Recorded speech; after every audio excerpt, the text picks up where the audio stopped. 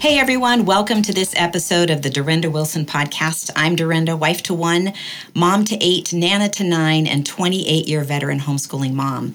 I'm also the author of The Unhurried Homeschooler, a simple, mercifully short book on homeschooling, The 4-Hour School Day, How You and Your Kids Can Thrive in the Homeschool Life, and Unhurried Grace for a Mom's Heart, 31 Days in God's Word. I hope if you haven't already, you will check out those books on Amazon. You can also find them at my website, dorindawilson.com. And you can find the 4-Hour School Day at any of your favorite booksellers in addition to the places that I just mentioned. I also want to let you know that I'm speaking in, I've got half a dozen events left this year in 2023, and I would love to be able to meet you in person. So I'll leave a link in the show notes so you can see where I'm speaking, and there are actually links on that page so you can go directly to those events if they're in your area and you'd like to attend. I specifically want to highlight the Refresh mini-com that's going to be happening in Boston. Well, it's near Boston, but it's Burlington, Massachusetts on April 29th. I'll leave a separate link in the show notes for that. So if you're in the area, I'd love for you to sign up and meet me there. It would be great to meet you in person. Lastly, I always have to mention one of my favorite math resources. It is CTC Math, and I just today got a message from a mom who had this to say. She said, I took a leap of faith and tried CTC Math for the kids. I kept hearing you talk about it on your super helpful and wonderful podcast. Thank you very much. Our lives are so much better with this incredible program. My kids beg to do their math lessons first, and it has freed me up to work on with the other kids more intentionally because I'm not struggling to teach concepts to frustrated children. It is a wonder. I was planning to pay for a math tutor to come over to help, and now I don't have to search for one. Thank you. And by the way, I've already told all of my homeschool mom friends. So moms, check out CTC Math at ctcmath.com. I'll leave a link in the show notes for that as well. Okay, so in the last episode, I had Wes back on the podcast to answer the question, are we living in the last days?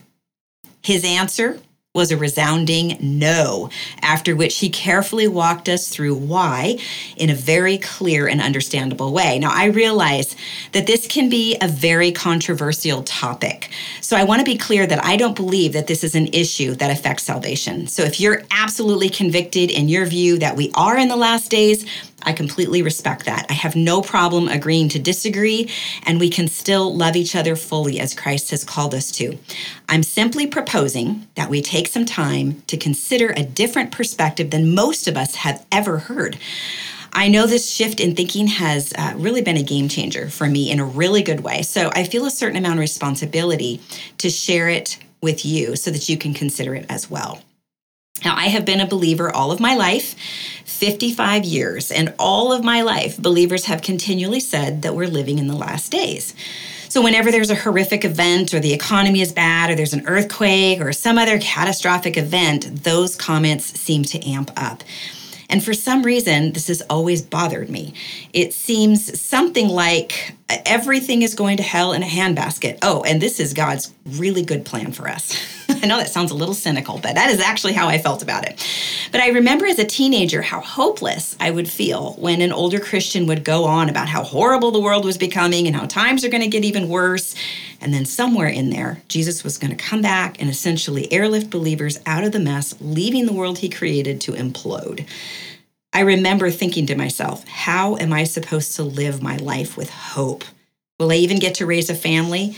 And even if I do, what's the point if it's all just going to get worse? Fortunately, I decided that I would move forward and invest where God called me to invest, at home, my marriage, family, community, and the church, and trust Him to work it all out. So basically, I decided to obey no matter what. And my husband agreed, and we moved forward with that in mind. So that's how we've been living pretty much our whole lives. So now fast forward to the last few years, and we all know it's been quite a ride in terms of huge, obvious shifts in politics and culture, with a big slide into the abyss of godlessness and outright rebellion toward God and His Word, even within the church. And then, of course, cue in a rapid increase of more talk about it being the end times or the last days. Now, I feel confident that many of you are in the same position that we were. So, as I mentioned, Wes answered that question with a resounding no, we are not in the last days, and gave a compelling biblical argument defending that position. And if you didn't listen to that episode, I really encourage you to go back and listen to it. So, but those of you who did, now you've had some time to chew on what was shared. And Wes is back to share what that shift in our view of the end times means for us in practical terms. Because one of the issues I've had with embracing the idea that the world is ending soon is that I've seen the vast majority of believers take on a sort of short-timers attitude. They don't see the point in making any long-term investments. And I'm not talking about money. I'm talking about things like having a multi-generational perspective and investing across the board with the long game in mind. If we look back at the Puritans, they had the same perspective that Wes shared in the last episode, and it spurred them on to do things like get on a boat and risk everything for the sake of future generations. What drove them was multi-generational thinking and a sense of long-term victory, not just in heaven, but on earth. So Wes is back today to walk us through this fresh and hopeful perspective on the future. If you don't know who he is, Wes is one of the elders at our church. He's a husband and a homeschooling father of 4, soon to be 5. He had joined us for several episodes over the last couple of years and is always a favorite guest. I love his candid and solid biblical explanations for the topics we've covered. And here are just a few, and I'm going to leave links in the show notes so you can go and listen to these if you want to. We talked about applying Romans 13 to the here and now, which we did in the middle of COVID. The importance of biblical education, the biblical importance of family, recognizing false teachers, the dangers of a self-help culture, how to find a biblical church, biblical discipline, and biblical submission. So again, I'll leave links in the show notes for you to listen to any of those if those sound interesting to you. But now let's talk about if Jesus' return isn't imminent, how does that change our orientation in terms of world events and in terms specifically of our everyday lives as moms? All right, take it away. Awesome. Well, thanks for having me back, particularly to talk about this one because I get excited about it. Yes. So if at any point it sounds like I've broken into a preaching cadence, just forgive me. It gets exciting to me to talk about these things. So as you said last time, we talked about whether or not we are or are not in the end times or last days. Answer to that question that was given, no, we're not. Jesus and the apostles were. And what we meant by the last days or the end times was the end of the old covenant age and the installation of the new covenant age. So we need to ask the question now, if we aren't in the last days, then what days are we in? Right. And that's, I'm just going to stop for just a second because a lot of people, I think, because this is maybe a new perspective for them, don't understand the end of the Old Covenant age ended at the fall of Jerusalem in 70 AD. Yes. So as we mentioned in the last podcast, all those conversations that Jesus was having with people about these terrible things that were to come was about that. Yes. So correct, just to clarify. Correct. All right. Yeah, and another point of clarification that's really helpful is to notice that we were talking about the passing away of the law that had to do with that old covenant specifically. And one of the things that law has in it, if you go back and read through your Old Testament, is basically there are blessings and there are curses that were attached to that old covenant that the nation of Israel was under. And those curses hadn't been fulfilled yet. So when Jesus says the law can't pass away until it's all been fulfilled, which he says in Matthew chapter 5, that fulfillment includes the curses that were going to fall on those old covenant people in the event that they had broken the old covenant, which of course they did, yes. Particularly in the rejection of their own Messiah. Right. That was like the culmination of their rebellion. Correct. And so just from Jesus' mouth, hey, this can't end until it's all fulfilled. Right. Well, it being fulfilled included the destruction that was foretold and the curses that were going to come upon them in the event that they disobeyed, and they did. So that had to happen before it could pass away. Okay. So good point of clarification there. So if those end times are in our past, then where are we now? And of course, that's an important question because you orient yourself by knowing what season is it? What time is it? And what are we supposed to be doing in the time that we're in? And I think that a lot, especially over the last few years, just all these things coming to the surface repeatedly, has just been a message over and over and over again that I've gotten from moms is, what am I supposed to do? Right. I don't even know. They're having a hard time orienting themselves. Yes. And that's why we wanted to do this episode. Yes, absolutely. Absolutely. And so the answer to that question, if we're not in the last days, what days are we in? The answer is that we're in the days where Christ is ruling and reigning through his body, the church, while he's putting all of his enemies under his feet. Those are the days that we're in. Right. And moms are listening right now going, really? Because that is not what I'm seeing happen. That's it. You want to explain that? That's right. Exactly. We need the eyes of faith to see these things, right? That's it. Absolutely. So we're in those days where we're actually walking into the fullness of that which Christ purchased for us. So we would all say that Jesus meant it when he says on the cross, it's finished. Right. Right. We believe Paul when he says that this great victory has been won and that Christ has trampled over the powers and the principalities. And we believe those things when we read them, but we don't really have a strong sense of, okay, but what does that mean about invading my here and now? Right. And should I expect it to? Right. Or is this just like a heavenly, ethereal type reality? Right. And maybe we'll see it, I don't know. Yeah. Later. Yeah. Right. So is now a good time to read that passage Absolutely. we discussed? So I'm Absolutely. going to read a passage that really encapsulates everything that you just mentioned.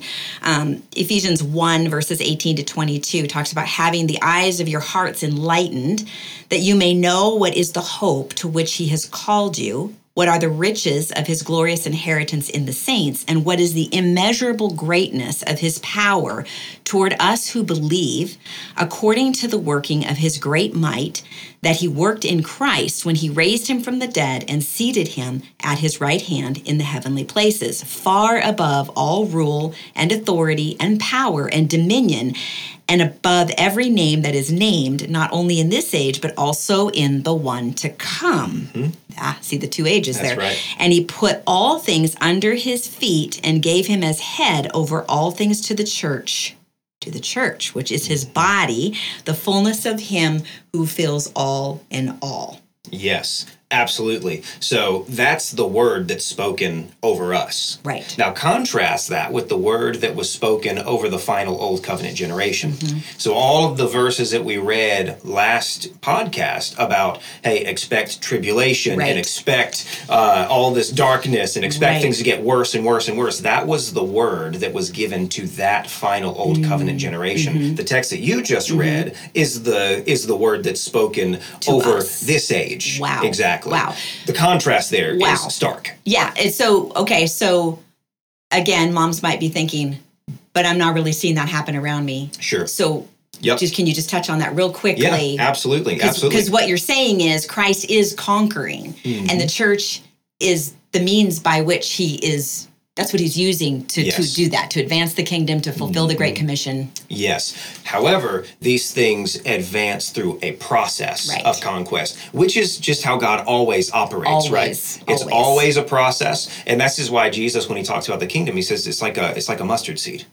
It's this tiny thing, and it's going to grow over time, and eventually it's going to fill up the whole earth. Or another biblical analogy for the kingdom is that it's like leaven. And it just works its way slowly and surely until it fills up the whole thing. Right. And so the fact that God has said, yes, conquered, victory, etc., the impact of that is working itself out in history over a period of time. Right. And you've mentioned this before, that what we see in particular, just our own culture in America not doing so well. Sure. And you've referenced that as not a discouragement, but rather this is just a result of disobedience. Yeah. What we see happening in the rest of the world, if you have any connection to what's going on out there's a lot of advancement of the gospel and some major changes happening. Absolutely. So, 100%. And that's what I think moms need to orient themselves. We get kind of stuck in our own little world here in America. Yes, we're all despairing and despondent about Drag Queen Story Hour. Right. So we can't see that the gospel's exploding in Africa and in the global south. And like the seminaries are planting and churches are being started. And all of this explosion of gospel life is happening almost everywhere else. Yes. But right here. Right. And so we have to ask ourselves the question, is that because we're in the last days, or is that because we've been really disobedient? Yeah, I think we know the answer to that question. Right, exactly. Yes. And so to return to that idea of the text you read from Ephesians chapter 1, that's the word that's spoken over us. Those are the days that we're in. Mm-hmm. We're in the days of Christ's rule, Christ's reign. He's been given as head over all things to the church, which means that the church is going to see all things come under her. That's what that means. Wow. If Christ is the head of all things and he's been given to the church, then that means that the church is going to be seen to be the one who is over all things. And what I don't mean by that is like we're going to return to Roman Catholicism, where it's the Holy Roman Empire. Right. But it is to say that the truths that animate the church are going to become the truths that animate the world. Right. That is a foregone conclusion because Christ got up out of the grave and he now rules everything. So Christianity is eventually going to take over the world. Correct. We don't know when, and we're all just a small part of that process, Correct. but we are a part of that process. Yep. And I think that's important to understand, and we are a part of that process within our homes. Correct. Absolutely. And failure to believe that is a failure to believe that Christ commissioned us. Or maybe I should say, it's a failure to believe that Christ commissioned us to something that will actually be accomplished. Right, right. Right. It's to say that Jesus said, go, into all of the world and effectively, my paraphrase, take it over. Right. And that means this earth, not the sweet by and by, which I've actually heard. Pastors refer to it. Yes, we can look forward to that in the sweet by and by. Yes. But that makes everything so much more real. Yeah. Yeah. Wow. Absolutely. Tangible. And so the word for us, the gates of hell won't stand against the church, right? That as we go out and we're faithful and we proclaim and we build families and we build businesses and we build churches and we build communities around the gospel, that's an advance that's actually pushing back the gates of hell. Right. And they cannot prevail against us. That's the word that's been given to us, not the word of tribulation, not the word of near destruction, not the word of a soon coming judgment. That was for that generation at that time. And so we have our marching orders, and they aren't prepare for destruction. Those were there. And to underscore that point, you can see that language even in something like Paul's epistle to the Corinthians. One of the things he says in Romans, or not Romans, in 1 Corinthians chapter 7, it's a famous passage because it's a confusing passage to a lot of people, where Paul says, hey, best thing is for you to be single, like I'm single. Right. And everybody's like, but hold on, didn't the Bible start with like a married couple? Right. And it seems like that's good. And God's good. saying to be fruitful and multiply? Exactly. And then Paul's over here contradicting him, saying, hey, actually, celibacy, that's God's best. He didn't realize it in Genesis, but truthfully, that's actually what he's aiming at. Right. But Paul tells us why he's saying that. And he says, quote, because of the present distress. And that's because he knows that they're the tribulation generation. Right. He knows that there is already an intense persecution that was only becoming more intense from the unfaithful Jews that were about to get judged, because they're those last days generation for whom judgment is coming. And Paul used to be among them when his name was Saul, and he was rounding up Christians and throwing them in prison. Right. And so he's saying this is only going to get worse for our generation. So if you can forestall your sexual appetite and forego marriage and family, it would be best for you not to drag a family through the tribulation. Right. Now, which culminated at the fall of Jerusalem in 70 AD. Exactly. And it was 4 years of absolute military turmoil before the decisive end. And again, because they knew what Jesus had foretold about these things, he knew this was going to be long, drawn out, protracted, and painful. If you can avoid dragging children through that, then you should. Right. So we hear people talk about that as they talk about this supposedly being the end times. This is where parents get discouraged. Right. And they get that message sort of either kind of within themselves, or they hear it from others and they feel discouraged and they feel like they should only, they should stop having children. And so our message to you believers is no, follow the Lord's lead and have the children he wants you to have. Exactly. Because actually what we'll see is that that's God's primary mechanism for the conquest that he's called us to and the fulfillment of the Great Commission, because that commission is to make disciples. Well, the most meaningful disciples you will ever make in your life and the most efficient engine for making them is the Christian household. Absolutely. Right? Absolutely. You talk to any missionary out in the field and they will tell you, every single one will tell you, if you can have that person from the time they're a baby. Right. Absolutely. You have an unbelievable advantage. That's absolutely And so right. That's where you are, moms, right now. You have that advantage. Yes. And now that we're looking towards hope and not destruction, there's just there's no reason to not engage and be fully, put all of your heart and soul into what God has called you to do. That's right. And that's why I actually love this topic for moms in particular. I know that there are some who may be like, this is a homeschool and like parental podcast. Why are y'all talking about this? And it's because it dramatically changes how you engage in it. Absolutely. Dramatically. And moms have a lot of stress and things to worry about and all sorts of things that can be leaning in on them. Thinking that you're in the end times shouldn't be one of them. We're going to take that one off the table for you. You're welcome. Yeah, that's exactly right. That's exactly right.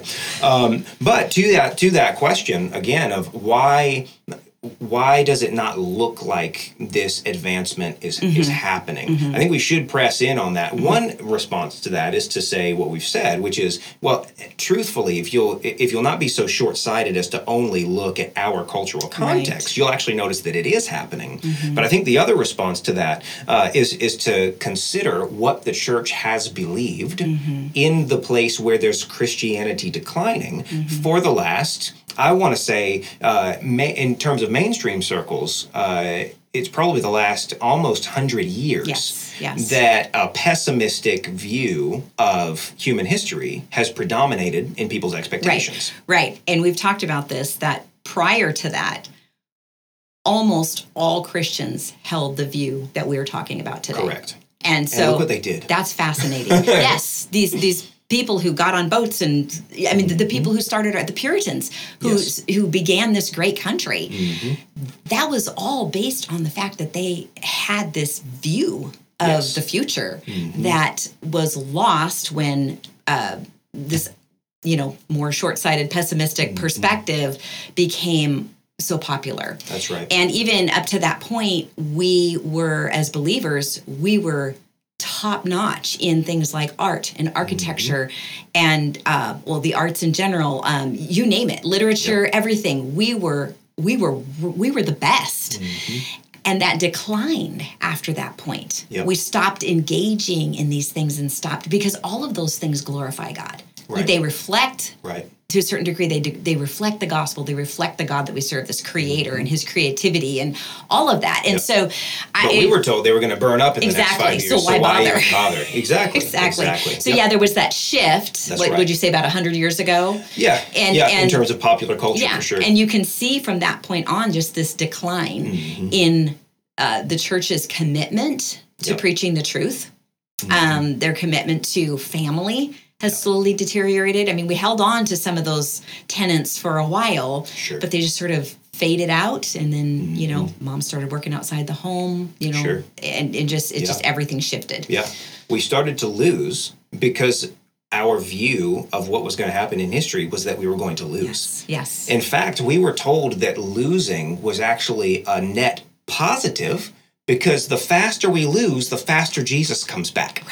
Right? Oh my goodness. It's like, we shouldn't expect the Great Commission to succeed. We shouldn't expect Christian culture to flourish. We should be expecting the opposite of that. And so there are a lot of people who are looking around and seeing things burning, and they're like, whew, praise the Lord, it's close. Right. And that has continued for decades. If that's your view, don't think that it's not going to, even if you don't hold that view self-consciously, don't think that it's not influencing the way that you live, the decisions that you make, how you plan for the future, all of those sorts of things. So that's one of the other things that's at play in terms of why we would be looking around at American culture and seeing, it doesn't really look like victory to me. Right. Another one of the reasons is because like old Israel before us, we haven't believed that our God is actually going to do what he said he's going to do. And so we cower before our enemies, right? We know that the Lord had told his Exodus generation, hey, I'm going to take you into a land flowing with milk and honey.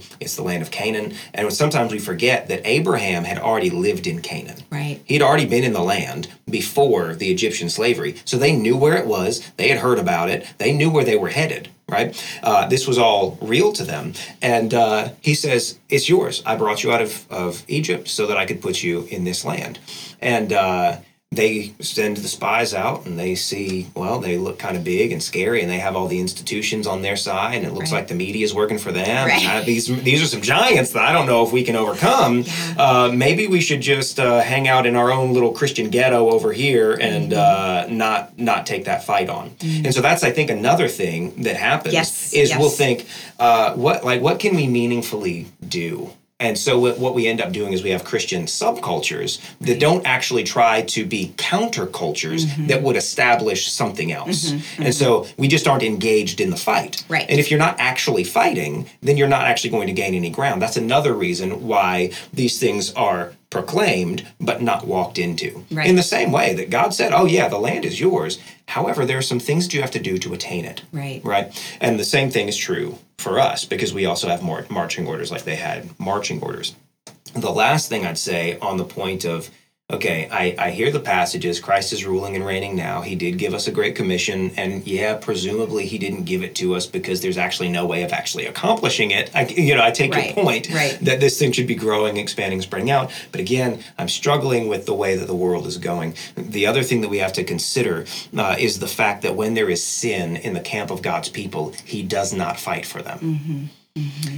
And so you look at the state of the church, look at the state of her faithfulness. Look at the state of the Christian family. And then ask yourself, is that something that God is going to endorse by giving her more? And I want to say no. Right. Because in a ton of ways, the average Christian family is absolutely indistinguishable from the modern non-Christian family. We make the same educational decisions overwhelmingly. We live our lives exactly the same way. The same things coming through our television screen as is coming through their television screen. And the thing that's so interesting about looking at the first conquest generation, because this is only God saying, okay, old covenant Israel didn't do it, so I'm going to make a new Israel, and they're going to do it. And that means that we can learn a lot from looking at the failed conquest of the first Israel. A lot of parallels there. And so go back to your Old Testament, and you can trace a lot of these things out. But one of the things that God had said is, I'm giving you this land so that you'll do something different than the Canaanites were doing in it. And he actually says explicitly in Judges chapter 2, verses 1 through 3, because you have done the same thing that the Canaanites were doing in the land, I'm going to kick you out for a little while, and I'm going to give it back to them because you're not doing anything different with it. And so now think about where we are. Right. And it's like, okay, well, it's just not particularly confusing why God has said what he said and has made the pronouncement over this land that he's made.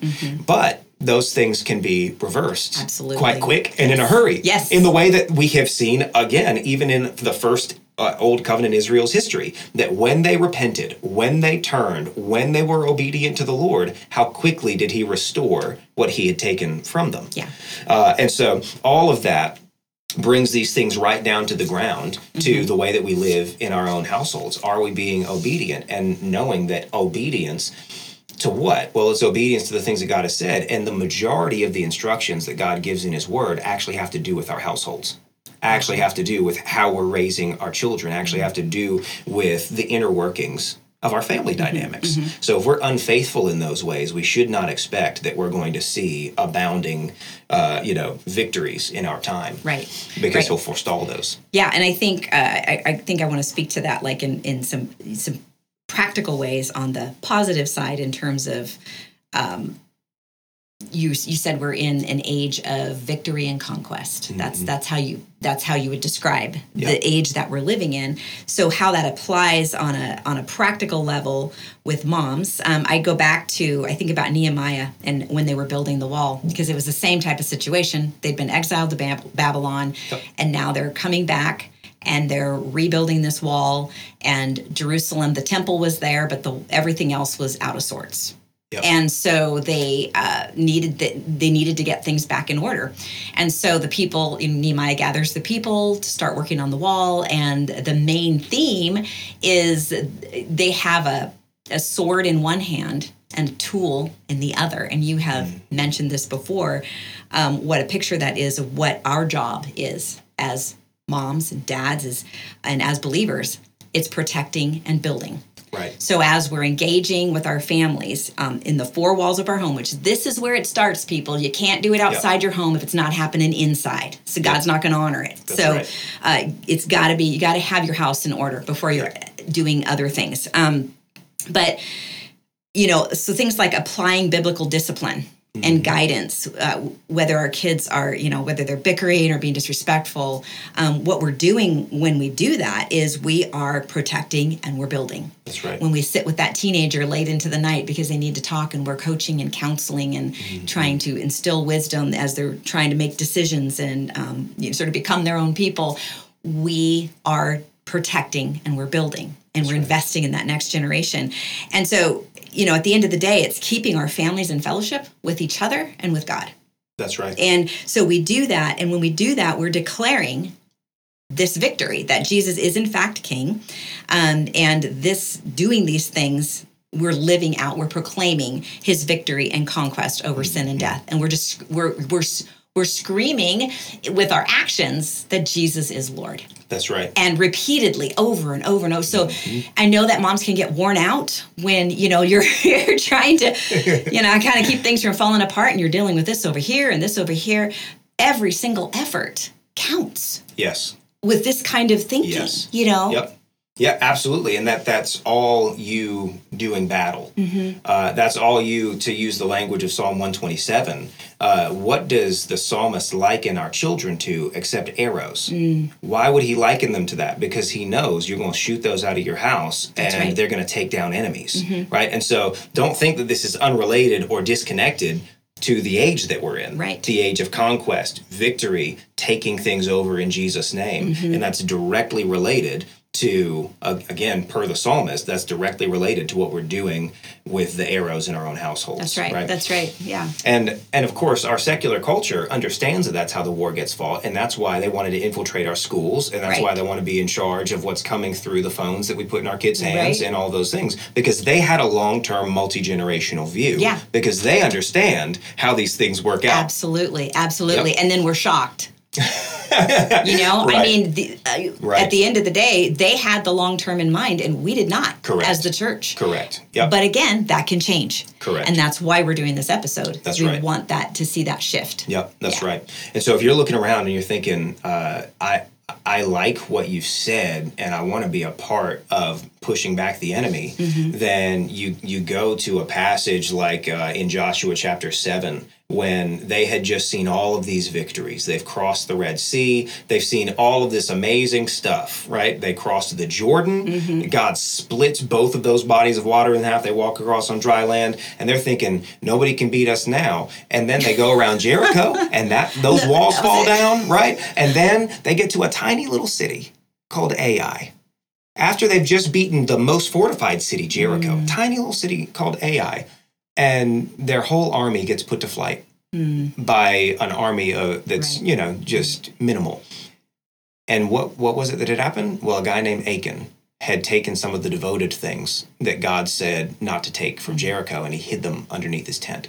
And so God wouldn't fight for them. Right. Now, he had already said, the land is yours, the victory is yours, the conquest I'm giving into your hands. However, how long that was going to take and how much pain was going to be associated with that conquest was up to their obedience. Now, of course, God's going to always do what he said he's going to do. Absolutely. However, the process that we put ourselves in as that moves forward and how painful or slow it is has a lot to do with our obedience. And so, since we've just gone to the household, we need to ask ourselves, hey, what are the devoted things that I've been hiding underneath the tent? What are the ways that I have refused submission to my husband? Yes. What are the ways that I refuse to put in the time and effort that it really takes to raise my children in the fear and admonition of the Lord, because I'd really rather tell them to shut up, go to bed so I could watch Netflix? Right. What are the ways that I'm living effectively the same as a Canaanite? In which case, God's just going to give the land back to the Canaanites, let us die in the desert for 40 years, and he'll try again with the next generation. Right? Now, that's not him abandoning his plan, but again, it's to say that all those details in between matter. Yeah, they do. And I'm thinking about also the mom who,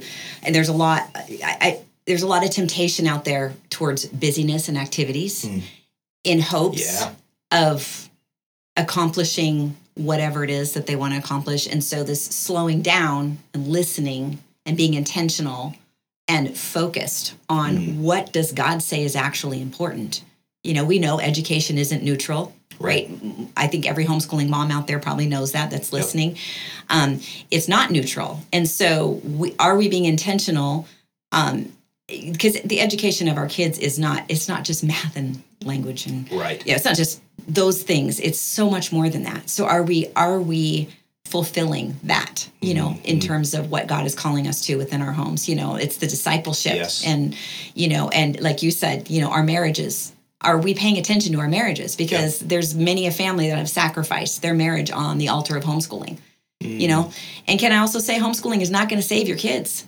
Right. It's not. And homeschooling is great and is a wonderful tool to help us be better disciples of our kids, just if only for the time that we get with them and the ability to be able to walk life out with them and model our faith and talk about it so often in all of that when we get up and when we go to bed and all those things.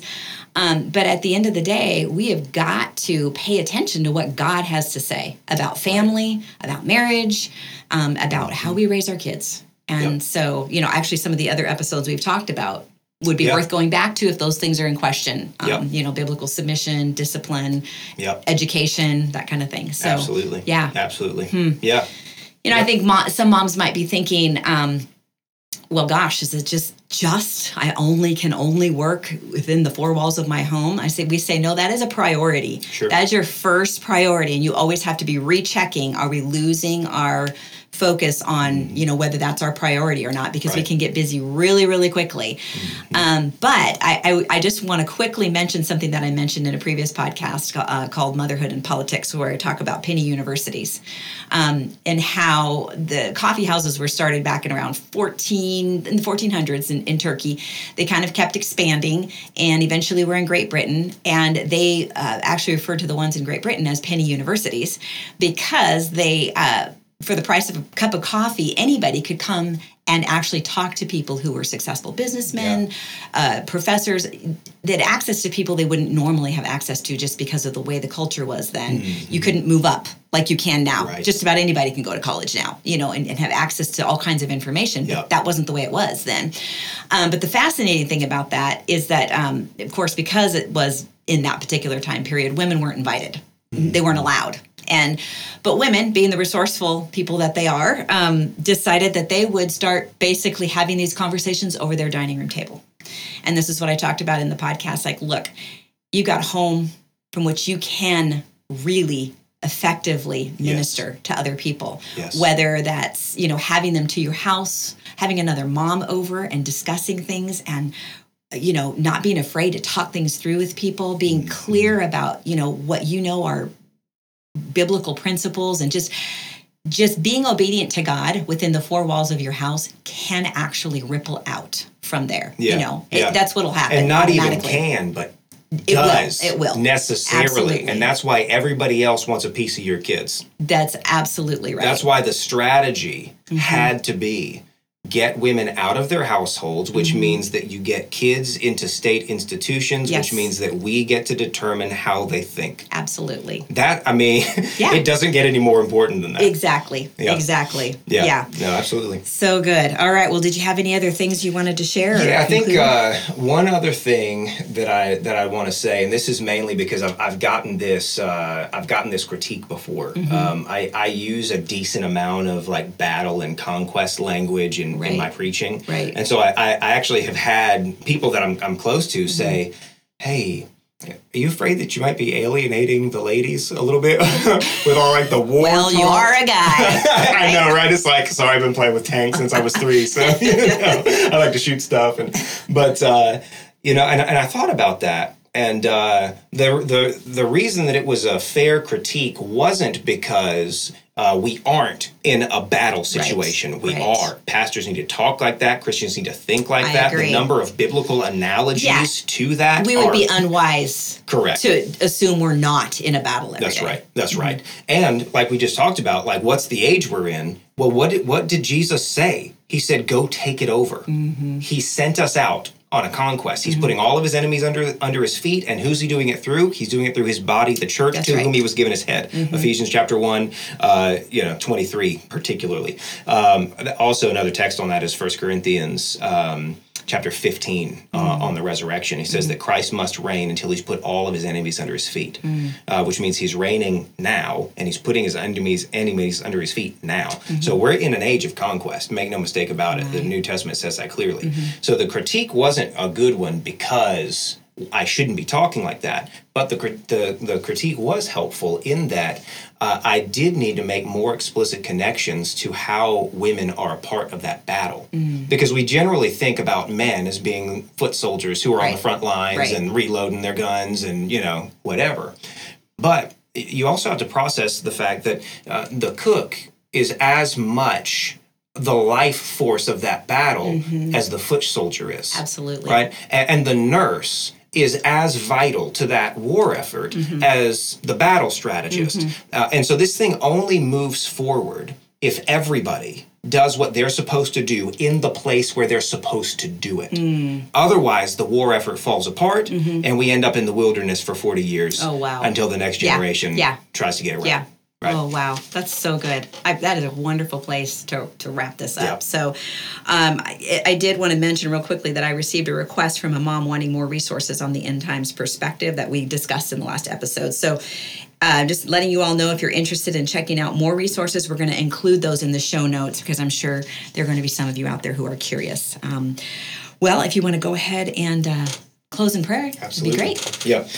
Father God, thanks so much for the hope and the confidence and the victory that comes to us when we read your word, and we can kind of take maybe some of the presuppositional blinders off and see what you're really saying to us. And so we ask that this has been an encouragement, that it reshapes and reforms the way that we engage in our everyday obedience, realizing what's really at stake with that obedience and the way that it rings into the next generation. So for these moms who are listening, just ask for an extra portion of your spirit as they sift through these things, realize that they may be novel theologically, but I pray that you would give them the wherewithal to press through what may seem like some density theologically to get to the true treasure of practicality that really is on the other side of it. So we trust that you'll do that, and we'll thank you when you do. In Jesus' name, amen. Amen.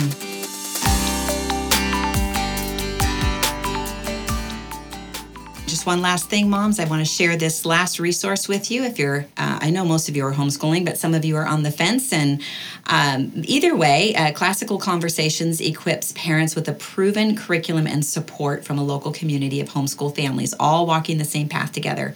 You're their first teacher. Be their best teacher. Learn how to make homeschooling doable at classicalconversations.com/Dorinda.